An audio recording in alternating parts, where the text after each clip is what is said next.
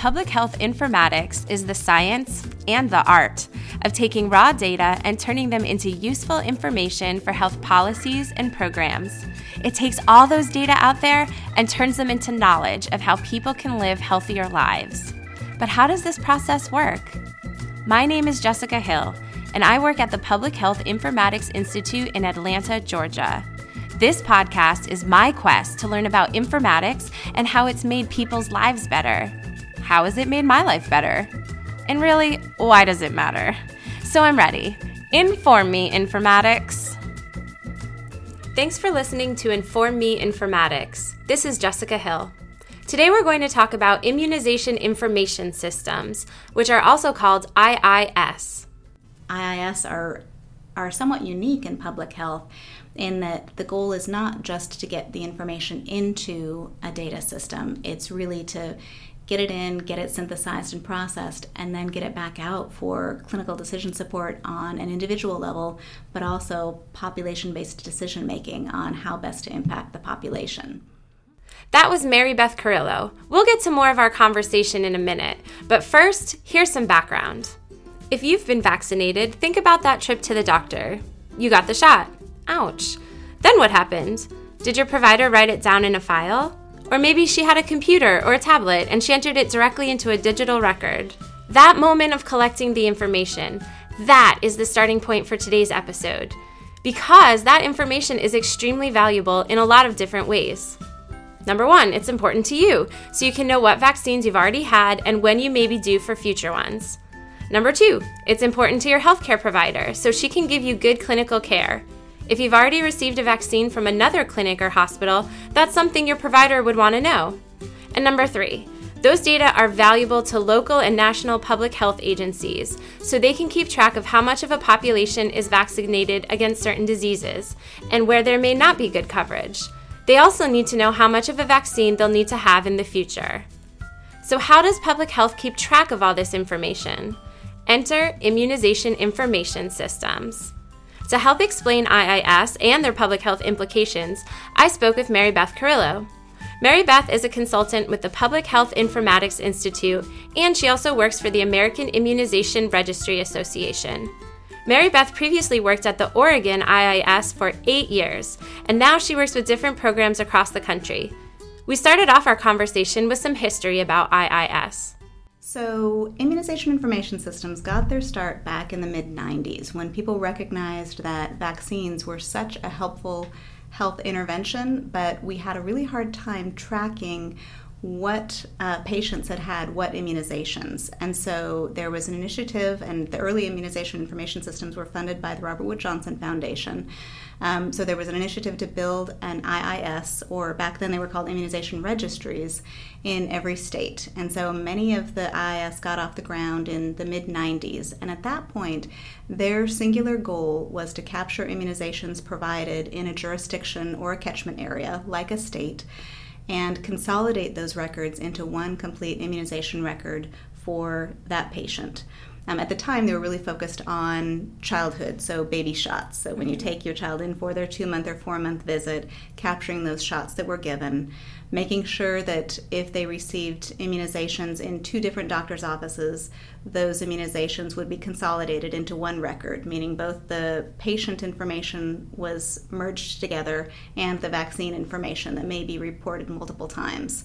And then that information could be used to share back that consolidated record with the next provider who sees that patient, and even more importantly, to give them a forecast of immunizations due or past due so that they know what to actually give at the point of service.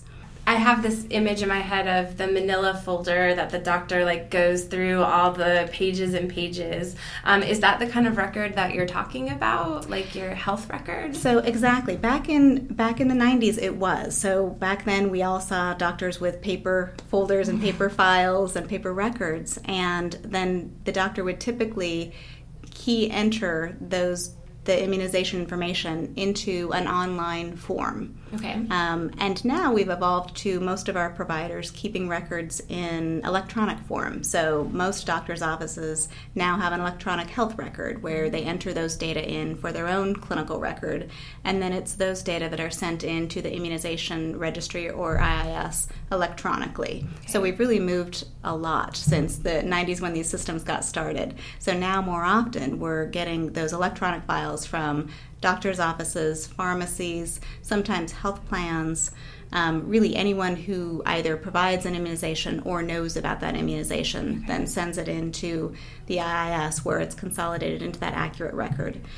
Over time, there are also a lot more functions that are embedded in these systems. And so now they don't just consolidate the record and create a forecast. They also manage vaccine inventory and manage vaccine orders and interact with CDC, who provides public vaccine for uninsured or the Medicaid population. They also, a lot of this information is also used really heavily for research and surveillance. So we look at coverage rates at the either clinic level or the population level to know how well the population is covered for a certain vaccine preventable disease, or where pockets of need are, where there are certain counties or census tracts or even neighborhoods that aren't well immunized, where public health can go out and target those people for immunizations.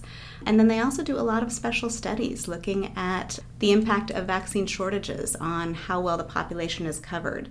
They also link often with disease registries. So if there's an outbreak in a given area, we can look at how well that population has been immunized.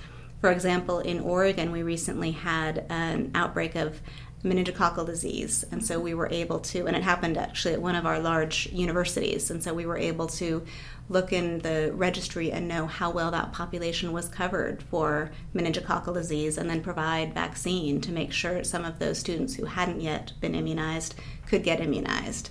And then that information was put back into the registry so that next time around we have more of the population covered and we have quick information about who has had their vaccination.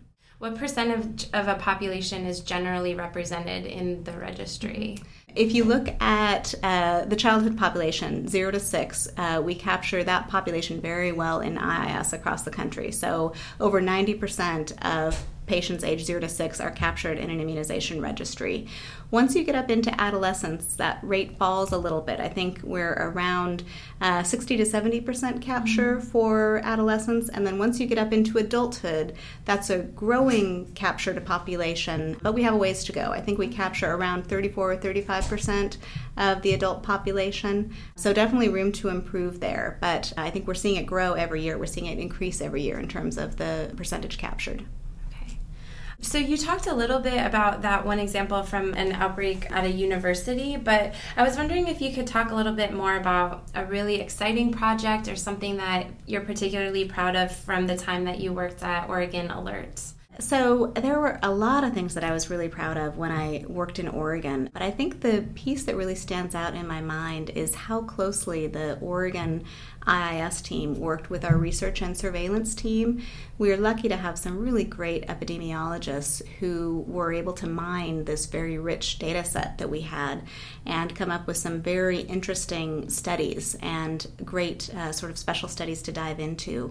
One of the things that we were able to do as more and more health systems transitioned to electronic health records and then set up real-time data feeds with us, we were able to look in near real time about flu vaccination uptake across our state. So we were able to publish weekly rates around how much of the population had received their flu vaccine.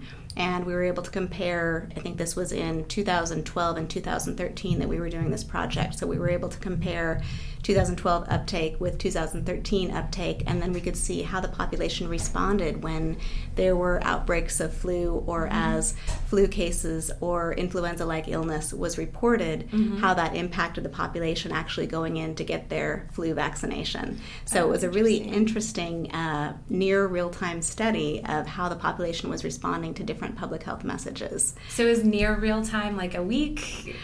reporting period? It was about a week turnaround before we could send it out, and I think that with the more interoperability that we're seeing across healthcare, the more EHRs that are reporting within sometimes within seconds of actually immunizing someone and entering that shot into their EHR, it'll come across into the IIS. As that gets faster and faster, we're able to do things faster and faster and use the data in new and different and better ways. But that, I think, was a really good example of how we could take the data and transform it into information that the public health system could use very quickly to respond in how they are messaging to the general population around influenza. So, thanks to an IIS, providers can send important health information to public health agencies, and then that information can also be sent back to providers. There are programs, like the Centers for Medicare and Medicaid Meaningful Use program, that incentivize providers to use electronic health records that will automatically share data with systems like immunization information systems. Such data sharing requires different information systems to be able to easily exchange information, which is a concept called interoperability. I asked Mary Beth to explain interoperability in the context of an immunization information system. So really, when I talk about interoperability, all I am talking about is two data systems talking to each other. So if you walk into a pharmacy and they give you an immunization, they put that into their computer system, and then they transfer that information in a standardized way into an immunization registry, where we then merge those data with other data on that same patient. And so that's really all interoperability is. It's two data systems that can talk to each other and communicate back and forth. And recently we've had a lot of initiatives around health information technology and health IT and having better access to information. And I think it's kind of amazing to me that we're not using this technology more than we are, because there's so much good information out there. And I think in the back of our minds, we sort of assume that all these systems are talking to each other, that if I walk into an emergency room in Atlanta, Georgia, they'll have some access to my health record somehow back in Oregon. And in the absence of interoperability, that's not true yet. And so we're getting to the point now where health systems are able to talk to each other, to query each other, where an ER in Atlanta could ask a question of my primary care doctor's system back in Oregon and pull my information across. That's really the ideal. Immunization registries, or IIS, have sort of been at the forefront of saying, hey, EHRs, let's talk to each other in a standardized way. Let's use this message format. Let's use this transport vehicle to get a message from point A to point B. And it's allowed us to get further than some other areas of public health right now that are still trying to figure out those communication mechanisms. Why isn't it so easy? Why isn't it like, okay, everybody has their vaccine records, they're available, they're housed in one place, but we can query that data or those data and be able to use it? Why isn't it that simple? I think in part because many of these systems, both on the IIS side and on the EHR side, grew up before there was strict adherence to standards. And so we started capturing things in slightly different ways. And back when immunization registries first got their start, it was sort of like 1,000 points of light. They were encouraged to be innovative and creative, and certainly every state also has its local laws and policies that it has to adhere to. And so some of those local laws and policies created differences. And so the systems themselves sort of grew up differently. And then over time, those standards developed and were adopted, but they're adopted in systems that already exist. And so it's sort of a catch-up time to make sure the systems are now adhering to standards and are doing things in a really standardized way. So we're getting there, and I think the electronic health record system is the same way. Many electronic health systems grew up with everyone having their own idea of the best way to capture data and capture information. And then over time, because of things like meaningful use and stronger standards, they have decided to do things in the same way. But there's sort of a catch-up time now where we're getting out of the 1,000 points of light and different ways of capturing data to consolidate around one standardized way of capturing data. So that's part of it. I think what we'll see, though, is that as these standards are adopted, it will get easier for systems to talk to each other. And I think over time as well, hopefully some of the jurisdictional differences between states will also change. And one example of what I mean by jurisdictional differences is, one state may have an opt-out approach with their data in their registry system. So what that means is that a clinic can send me data unless that patient opts out and decides not to be in a registry. In another state, they might have an opt-in policy where a patient needs to actively say, yes, I want my data to go into this system. And so those two states have a different jurisdictional policy that may affect how they share data or how they share information. So we're also working on having better best practices around local policies and laws as well to help the information flow more easily. So is there an example you can share around either a public health program or initiative that you were able to do in Oregon or another state was able to do because you had an IAS registry that was more developed? Like maybe you were able to do it in 2015, but it wouldn't have been possible in 2005. I think that's a great question. One of the big sort of litmus tests for IAS happened in 2009 when H1N1 hit, and there was a lot of interest in tracking H1N1 vaccine, which was a novel influenza disease, and then a vaccination that came shortly after. And I think that CDC was really interested in using IAS to track not only how vaccine got sent out, but then how it was administered across the country. And I think that in Oregon, we were lucky to have a strong IAS that was able to actually track and provide information not only back to CDC, but also to our local public health department around how well vaccine was being administered across the state. I think what we did in 2009 showed what was possible. What we would be able to do in 2015 would far exceed that in terms of the speed at which we could track that information, not only the vaccine coming into the state, but going out to providers, and then what actually happens with that vaccine, who it gets administered to. The speed at which we can do that, the level of accuracy that we can do that is so much higher now because of interoperability, because systems are able to talk to each other. So I think we were all pleased with the way IAS were able to perform and function within the public health system in 2009, and now we would be off the charts with being able to play an important role in that. I think another example, though, that really has daily applicability is the way pharmacy systems now report to immunization registries or IIS. Most of the pharmacy systems track their information in their own version of an electronic health record, and most of those data feed into IIS so that if a patient moves from their primary clinic to a pharmacy and back to their primary clinic, their providers still know what vaccinations those patients have had. And that, I think, has helped not only to make sure that all of those data are captured and someone doesn't receive an immunization twice, but also makes sure that providers are using the best clinical decision support at the point of care and giving that patient what they need.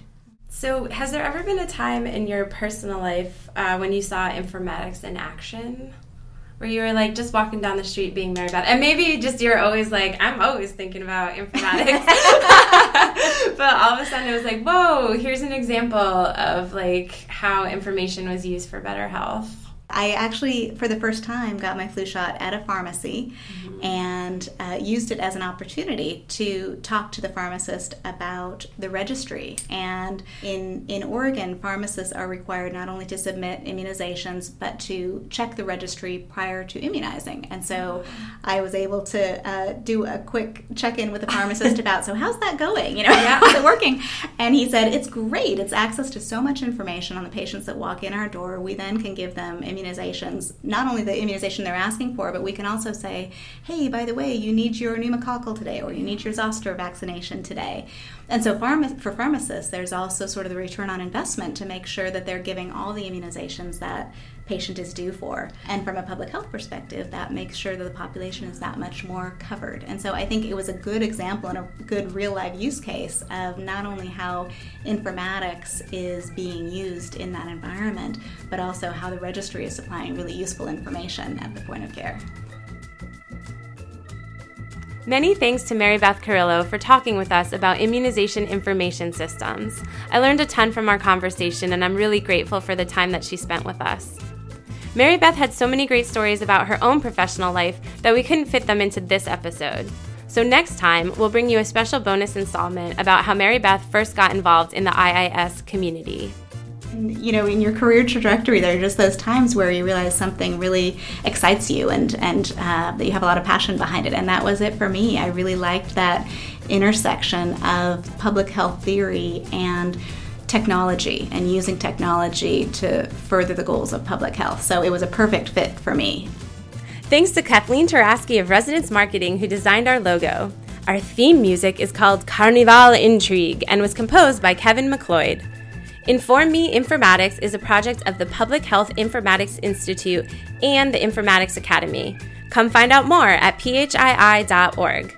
Hey, you can also find us on Facebook and follow us on Twitter at PHInformatics. If you like this podcast, please consider rating us on iTunes. The ratings help other people find out about us, and more importantly, more people find out about informatics. Finally, many thanks to our production team, especially our awesome producer and editor, Piper Hale. I'm Jessica Hill, and you've been informed.